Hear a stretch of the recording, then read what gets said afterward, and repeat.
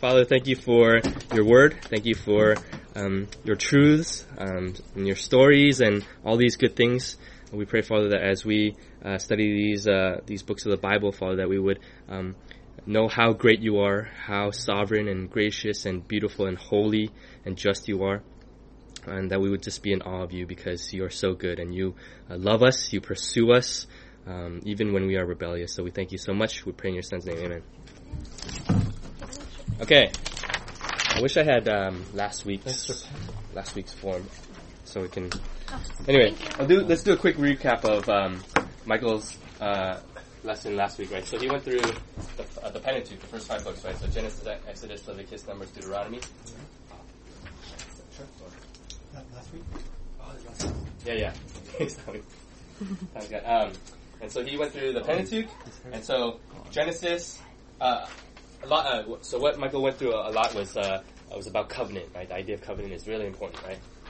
So in Genesis, you have creation with Adam, and when God created Adam, he was calling Adam and Eve to be vice regents, to be like co-rulers of kind of his kingdom, right? So there's Eden, and so the idea was to extend rule out past Eden, out to the rest of the world, right?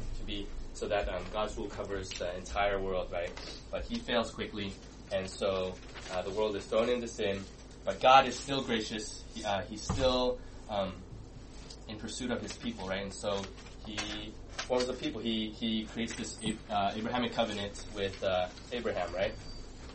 And so over here we have, Michael talked about the covenant of works, right? And the covenant of works, really quickly, is basically just if you obey, there'll be blessing. If you disobey, there'll be curse, right? And it's like it's either or. It's conditional, right? And then Abrahamic covenant, and even out to the Mosaic covenant, we talked about the covenant of grace, right? Covenant of grace, right? And so this extends through. That's to all, right? So the language of Mosaic covenant is similar to the covenant of works, right? Obey, you'll live. Disobey, you'll be cursed and you'll die, right? And it kind of there's this overarching covenant of grace. Like even though the language is there, there's always of grace, right? God is always it's just one way. Covenant that God is going to love his people, that he's going to keep for himself a people, that he's going to rescue them, and he's going to love them and keep them safe, right? So that was Genesis, Exodus, Leviticus. We talked about the clean laws.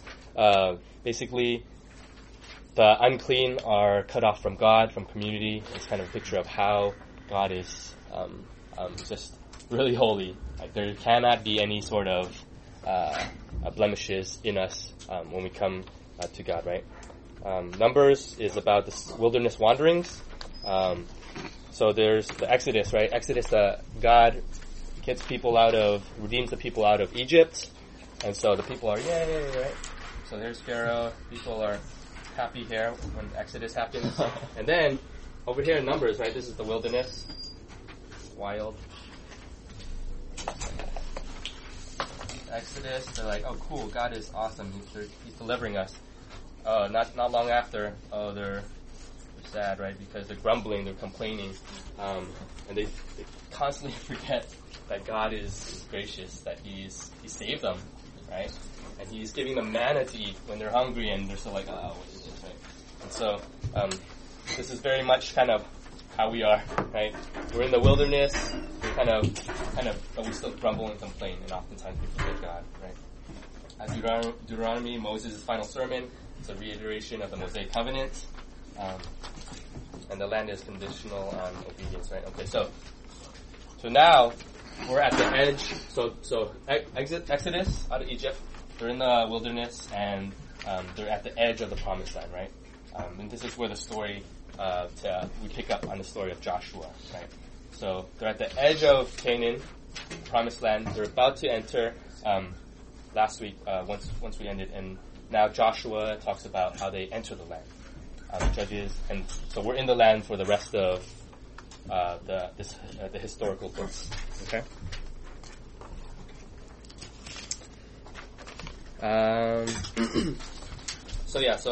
So Joshua to 2 Samuel, the books of 1 and 2 Samuel, it records the entrance into the Promised Land, and all the way out to the establishment of the monarchy. The people are unified under one rule. And so the Abrahamic covenant forms the foundation of much of the historical books, right? So covenant is very important in understanding this. So now that we have these covenants, keeping that in mind, and everything will kind of fall into place as you kind of read these narratives and these stories, right? And so, you guys have any questions so far? Pretty straightforward, right? All right. So let's talk about Joshua. Joshua is a story of the conquest of Canaan, right? And there's this huge theme of land, right?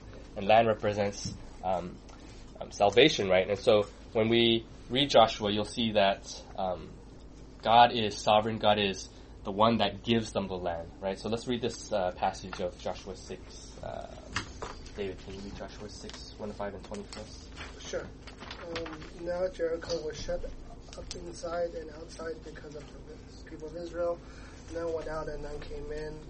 And the Lord said to Joshua, "See, I have given Jericho into your hands, but it's a king and mighty men of valor. You shall march around the city, all the men of war going around the city once, and thus you shall do for 6 days. 7 priests shall bear 7 trumpets of ram's horns before the ark. On the 7th day you shall march around the city 7 times. The priests shall blow the trumpets.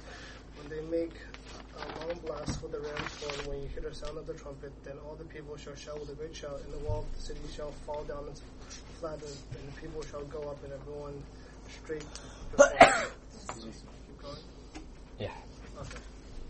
So the people shouted, and the trumpets were blown. As soon as the people heard the sound of the trumpet, the people shouted a great shout, and the wall fell down flat. So the people went up into the city, every man straight before him, and they captured the city. Thanks. Yeah, so if you look in verse 2, it says, the Lord says to Joshua, "See, I have given Jericho into your hand," right? And so God tells them to, okay, this is what you're supposed to do in order to capture Jericho, right? And so, let me draw this out really quick. And then, so here's Jericho. Here's the you start from Shittim.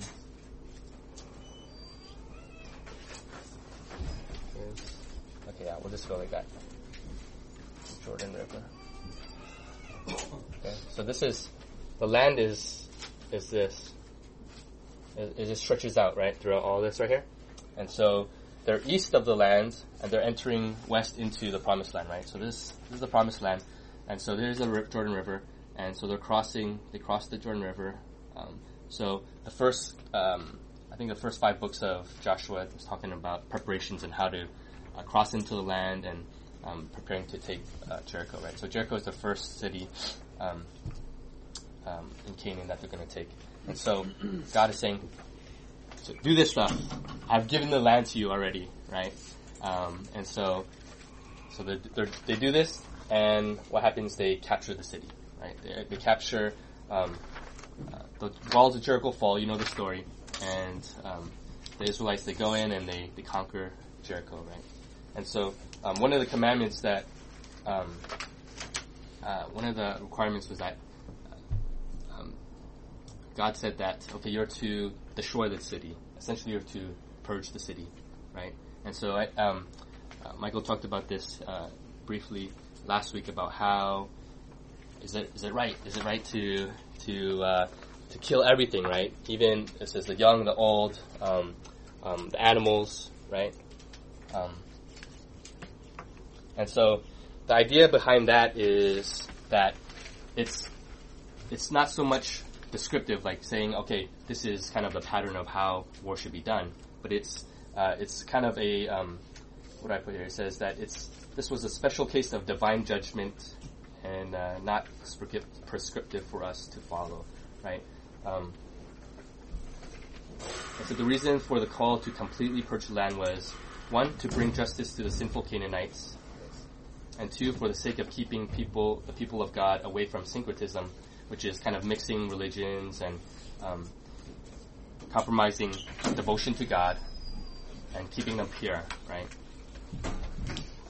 And 2 Corinthians 6:14 and 15 kind of gives an idea of that. You're not to be unequally yoked, right? And so the importance of staying devoted to Yahweh is so important, right? And so this is an example of how important it is that we're not to mix allegiances. And so it's pretty hard to grasp, like, oh, I mean, like, why? That's crazy. That seems really rough. But the idea is that the people are to stay pure and wholly devoted to God. Does that make sense? You guys have any questions on that? Okay. So keeping the promised land is an echo of Eden, right? And entry into the land is all by grace, right? It's God gave them the land, and then keeping the promised land is in a sense conditional, right? And so Israel inhabits the land and is given the same mandate to obey God and keep the land and the people pure. And where Adam in Eden, he was supposed to remove the snake, Israel is supposed to remove the Canaanites. Okay, so they're keeping the land pure and safe, right? Question about keeping them pure. Yeah. So why is it that they have to be kept pure versus like the New Testament talks about like dwelling with sinners and like being amongst them? So what's the difference? Yeah, well, I would say that just this is because we don't see this pattern like all throughout Scripture, right? This is kind of a special case of I would say it's kind of an example of how important it is that we ourselves don't compromise in terms of our allegiance to God, right? And so yeah, go ahead, Jim. Oh, what I was going to say is that it is more helpful to see the Bible is not linear. Like, when we assume that the Bible is in linear fashion, like in an outline form, that's an assumption that we're making and not what the Bible is saying, in fact, right? You know, the Bible uses a lot of parallelism, a lot of repetition. And so if you stop for a moment and see the Bible as something more cyclical, that in a way we're living out the Exodus story again. But the time that we're at right now is that we've not entered into the promised land, and Canaan is the promised land. And so what you're asking about is actually not apples to apples. And so I actually think that a better worded way of putting why there's a genocide happening in Canaan is because the evil have no place in the promised land, just like how evil has no place in the kingdom of God. So the fact that we're mixing is because we've still not entered into the promised land, and so God hasn't made that call yet. So, again, in the New Testament, we see some similar themes about the purity of the church. So Paul says in 2 Corinthians, be not unequally yoked together with unbelievers. For what fellowship hath righteousness with unrighteousness? What communion hath light with darkness? What concord hath Christ with Belial? Or what part hath he that believeth with an infidel?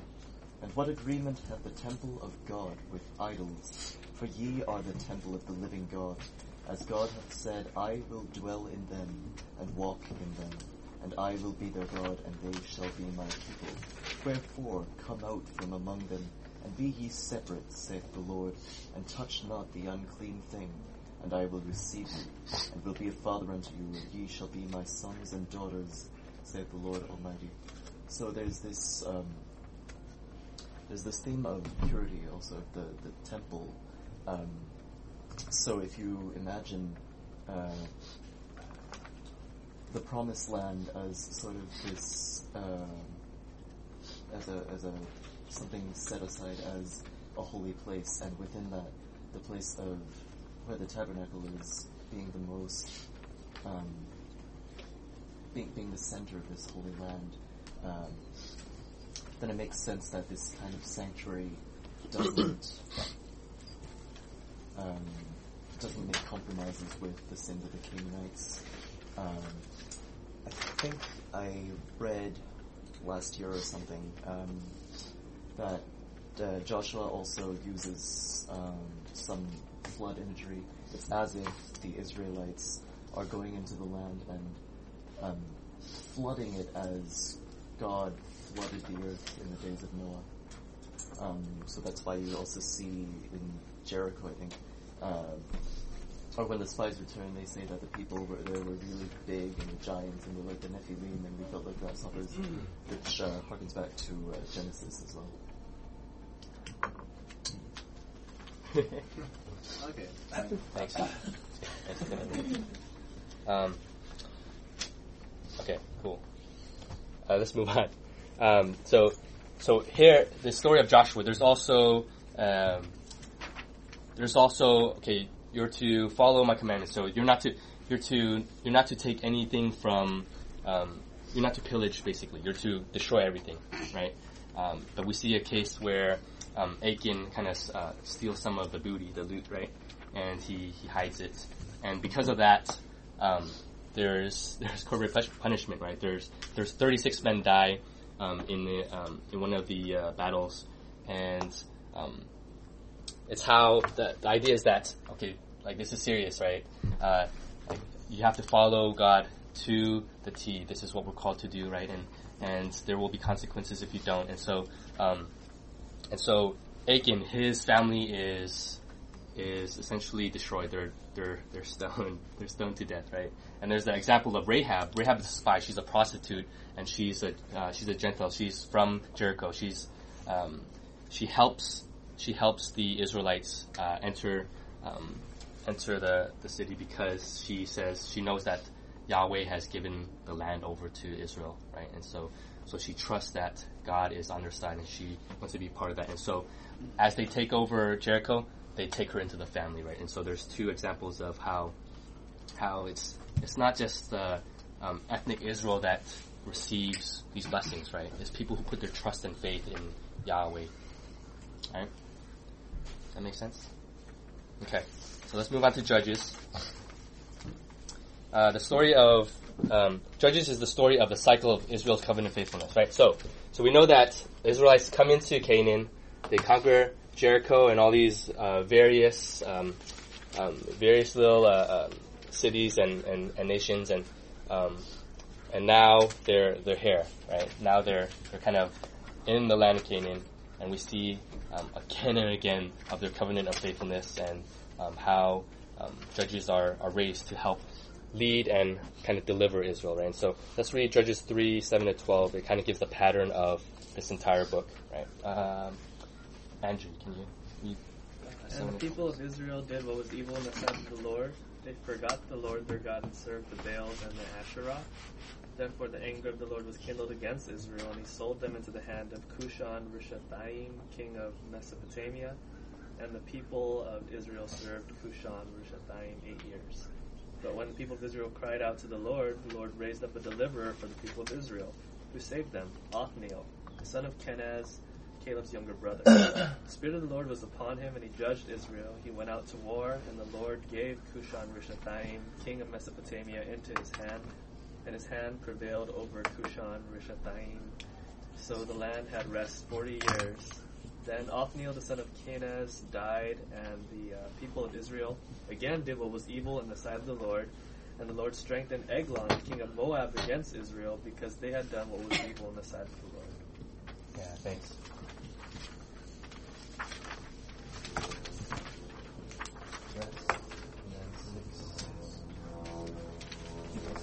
Okay. So this happens again and again. People sin. So the book of Judges is just a bunch of deliverers, basically, that are representing Israel, and so they're to essentially call people back to repent, to God, right, and to covenant faithfulness, right. But the people sin.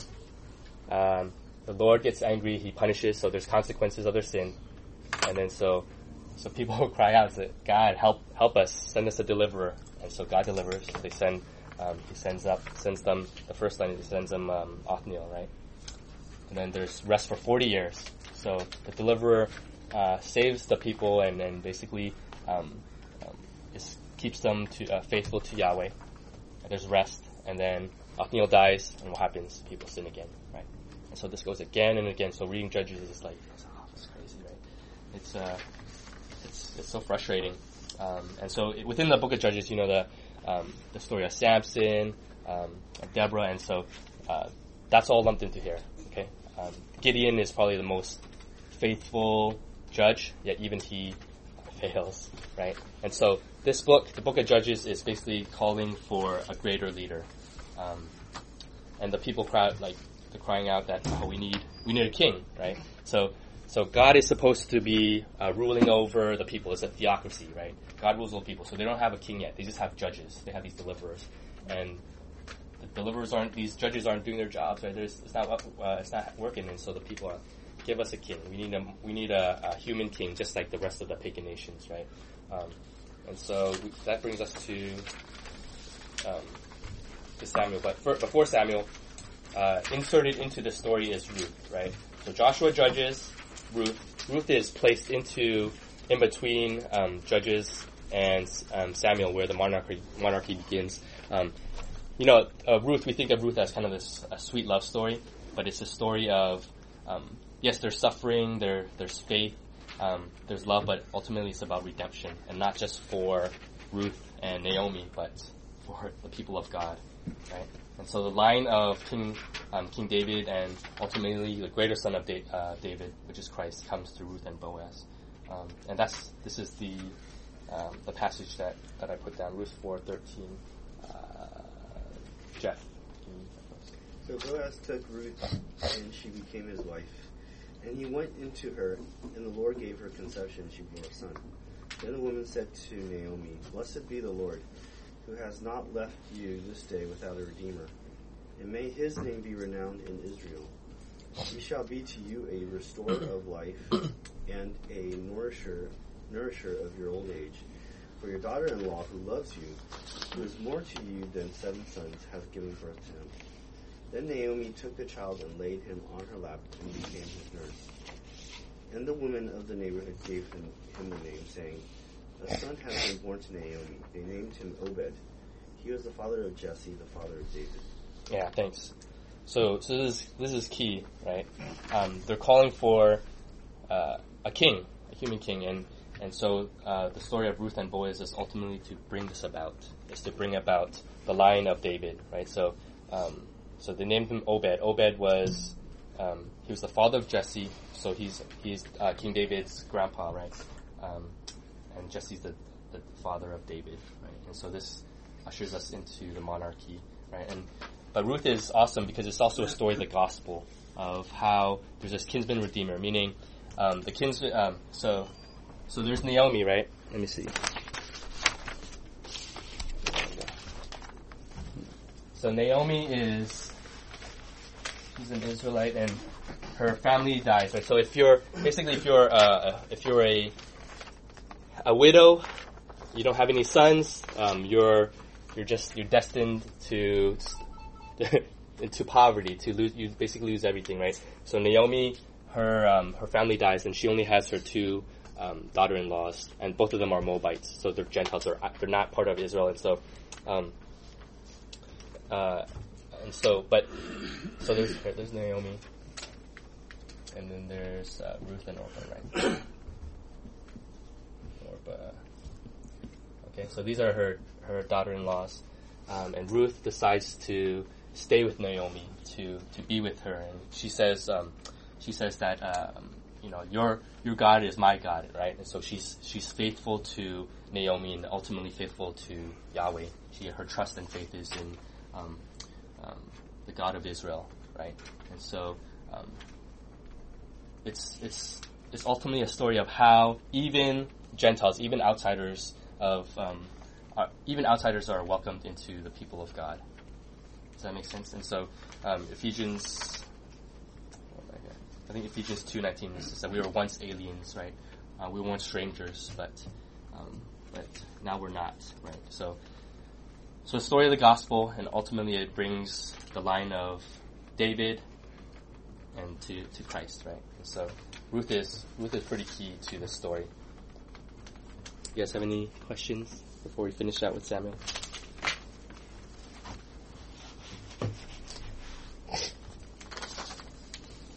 Okay, so 1st and 2nd Samuel is basically the story of Samuel, he's a prophet, Saul, he's a king, and David, he's a king, right? And so the transition is from Judges. Before, the Israelites were kind of broken up into little city-states. They weren't really unified. But now under the monarchy, the people are united, and under David, everybody's united. The kingdom of Israel is one. And they're serving God and under God, okay?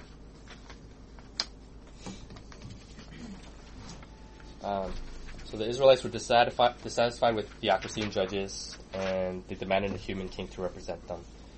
And just really quickly, the story of Samuel is that he's this prophet that is raised up, and he's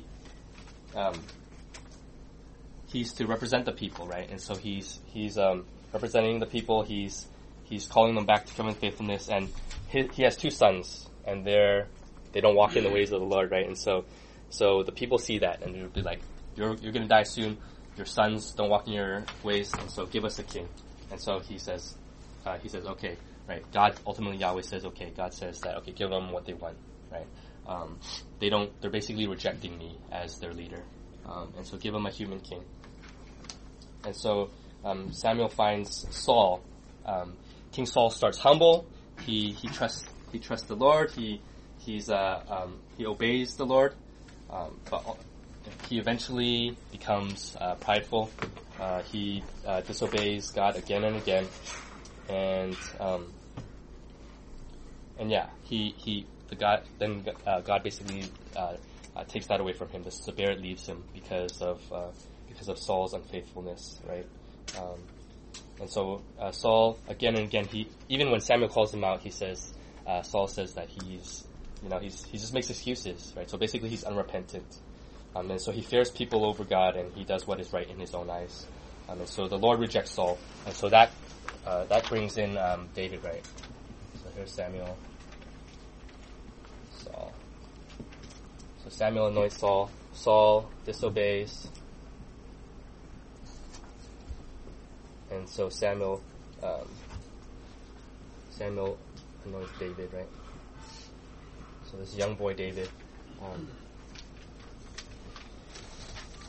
So David's this young shepherd, and he's eventually raised up. He fights for Saul, and he eventually is better than Saul in terms of his battles and just how he serves God. And Saul gets jealous, so Saul tries to pursue David to death. He's looking to kill him. He's jealous, and ultimately that's the demise of Saul, right? So God leaves Saul, and his blessing is now on David. And so David reigns. He rules. He's a great king. And so let's read 2 Samuel 7 before we close out. Luke, can you read 2 Samuel 7? The whole thing? Let's see. Let's go to... Yeah, just read the whole thing. Okay. I think we'll be okay. Now therefore, thus you shall say to my servant David, Thus says the Lord of hosts, I took you from the pasture, from following the sheep, that you should be prince over my people Israel. And I have been with you wherever you went, and have cut off all your enemies from before you. And I will make for you a great name, like the name of the great ones of the earth. And I will appoint a place for my people Israel, and will plant them, so that they may dwell in their own place, and be disturbed no more. And violent men shall afflict them no more, as formerly, from the time that I appointed judges over my people Israel. And I will give you rest from all your enemies. Moreover, the Lord declares to you that the Lord will make you a house.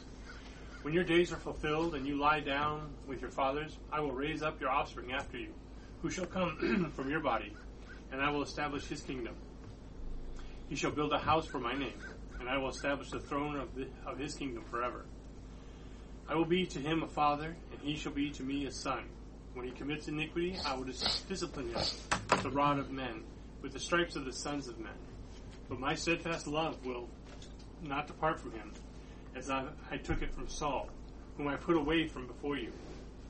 And your house and your kingdom shall be made sure forever before me. Your throne shall be established forever. In accordance with all these words, and in accordance with all this vision, Nathan spoke to David. Then King David went in and sat before the Lord and said, Who am I, O Lord God, and what is my house, that you have brought me thus far? Yeah, thanks. So we see in verse 12 that that God's going to raise him offspring that will establish his kingdom. Verse 14 says, I will be to him a father, and he shall be to me a son. And he's talking about Solomon, yes, but he's ultimately talking about Christ, right? And so this is told to us in Hebrews 1:5, and it applies to Christ, this verse. And so it's a foreshadow of the true king that's going to establish, going to have this eternal kingdom, right? It'll be a forever, right? And so it says, your throne shall be established forever. And so this is how it's going to happen, is through his son, his ultimate son. And so within this story of Samuel, we see Saul and David, they kind of contrast each other. They're not completely apart from each other, but they contrast each other in a way that helps us to see Christ, right? And so Israel's first king, Saul, he replicated the sin of Adam and Israel. He started by trusting God, but he eventually turns away through his disobedience and rebellion against God. And so Saul can be seen as a type of the first Adam, the Adam that failed, right? And then David was a righteous man, right? But even he was not perfect, and he fell into great sin. And so there's 10 chapters devoted to kind of his sin, his adultery and his murder, and kind of the consequences of that, right? And so, as great as David was, he was not perfect, but still he's still faithful to God, and he has this fundamental trust and faith in God, and so he is a type of the last Adam, which is Christ, right? Because of his faithfulness, and so we see that. Let's see, so let's look at this last one, Genesis 12:1-3. So Abrahamic covenant is this. Covenant. We see that there's land. We see that there's descendants, or a lot of people. Descendants, people, and we see. What do we see? We see all the earth. We'll say blessing to all earth. Right. So within the covenant, as the story progresses from Joshua to 2 Samuel, they enter the land, right?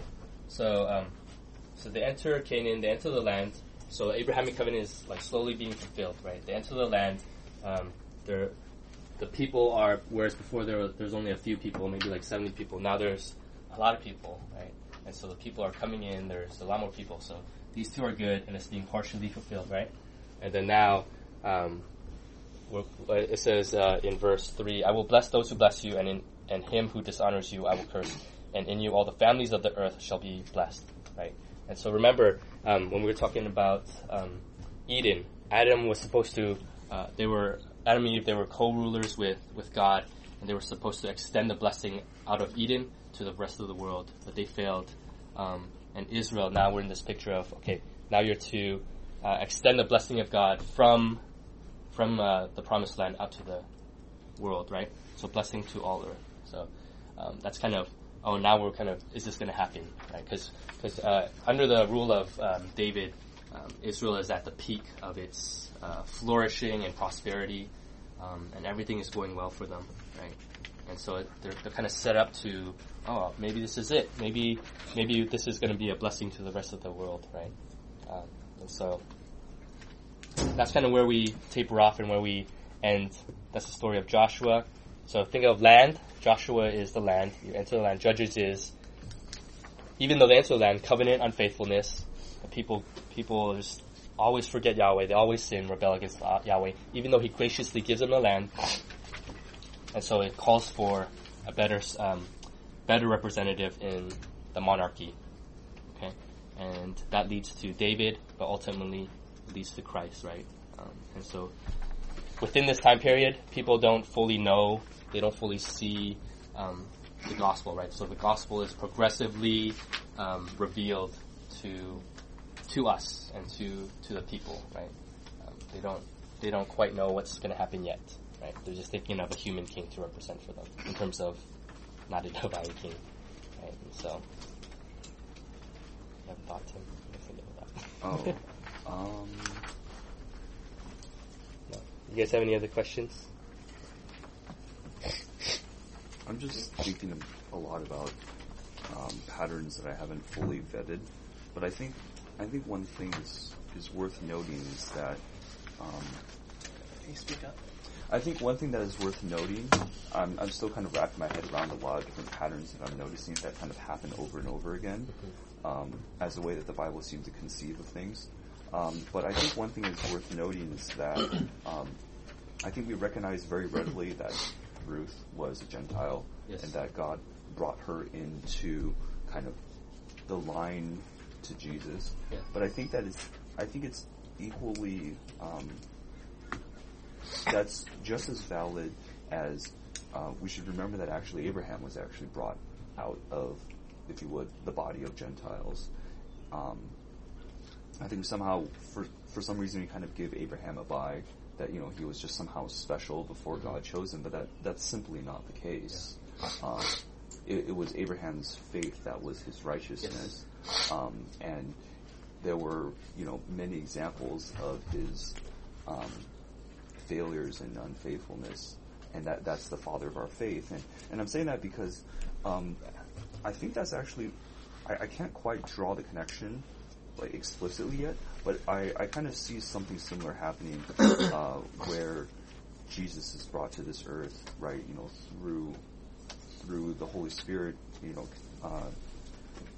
giving a barren woman a child, and so it's actually, we have to remember that all these patterns, Jesus is fulfilling all of these patterns at once, and so at the same time as he's fulfilling this pattern of a barren woman being the onset of some new era, right? Sarah was barren, and and that was important, and Hannah was barren, and if you would, Mary is barren. That's happening as well. I think there's something happening with, being brought out from, like, chosen from this body of unbelievers, to be kind of this next in line.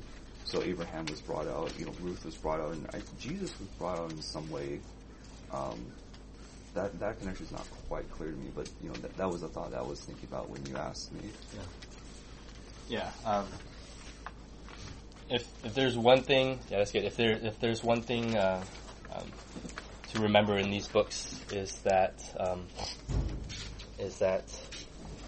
we, as much as you try to obey God, Michael talked about how the law was there to essentially show us that we can't fulfill the law. We cannot obey God perfectly. Again and again, we're going to turn away from God, and so that points us to Christ, and it's the people of faith, not specifically ethnic Israel, that receives the blessing, right? So Tim said we have Rahab. She's a Gentile. She's not originally part of the Israelites, and Ruth, right? So it's all about faith and trust in the Lord, right? That brings us in, and so everyone sucks, and they need Jesus. I mean, bottom line, right? The law will kill us. We cannot obey the law. Everything is by grace. God lets us come into salvation, into the promised land, all by grace. And we cannot obey Him. We fail again and again and again. No matter how righteous the people are. David, man after God's own heart, he fails. And so this starts the monarchy and ultimately points to the rule and kingship of Christ. You guys have any thoughts or questions or feedback? No? Okay. Let's pray. Father, we thank you for the gospel, for the good news. We thank you that you love us so much, that you have this story for us of how we cannot obey, and again and again we rebel against you and we fail, and so there's need for Christ, there's need for a Savior, and so help us, Father, to understand that more and more, Father, that our faith would be deepened, knowing that you rescue us, you save us, and that our trust and faith is in Christ. And so be with us as we have service and we worship together. May we have a sweet time of fellowship today, and just rest. May we just rest together and know how good you are to us, that it points forward to this eternal rest that we look forward to. So thank you so much for everything. We love you. Pray in your Son's name. Amen.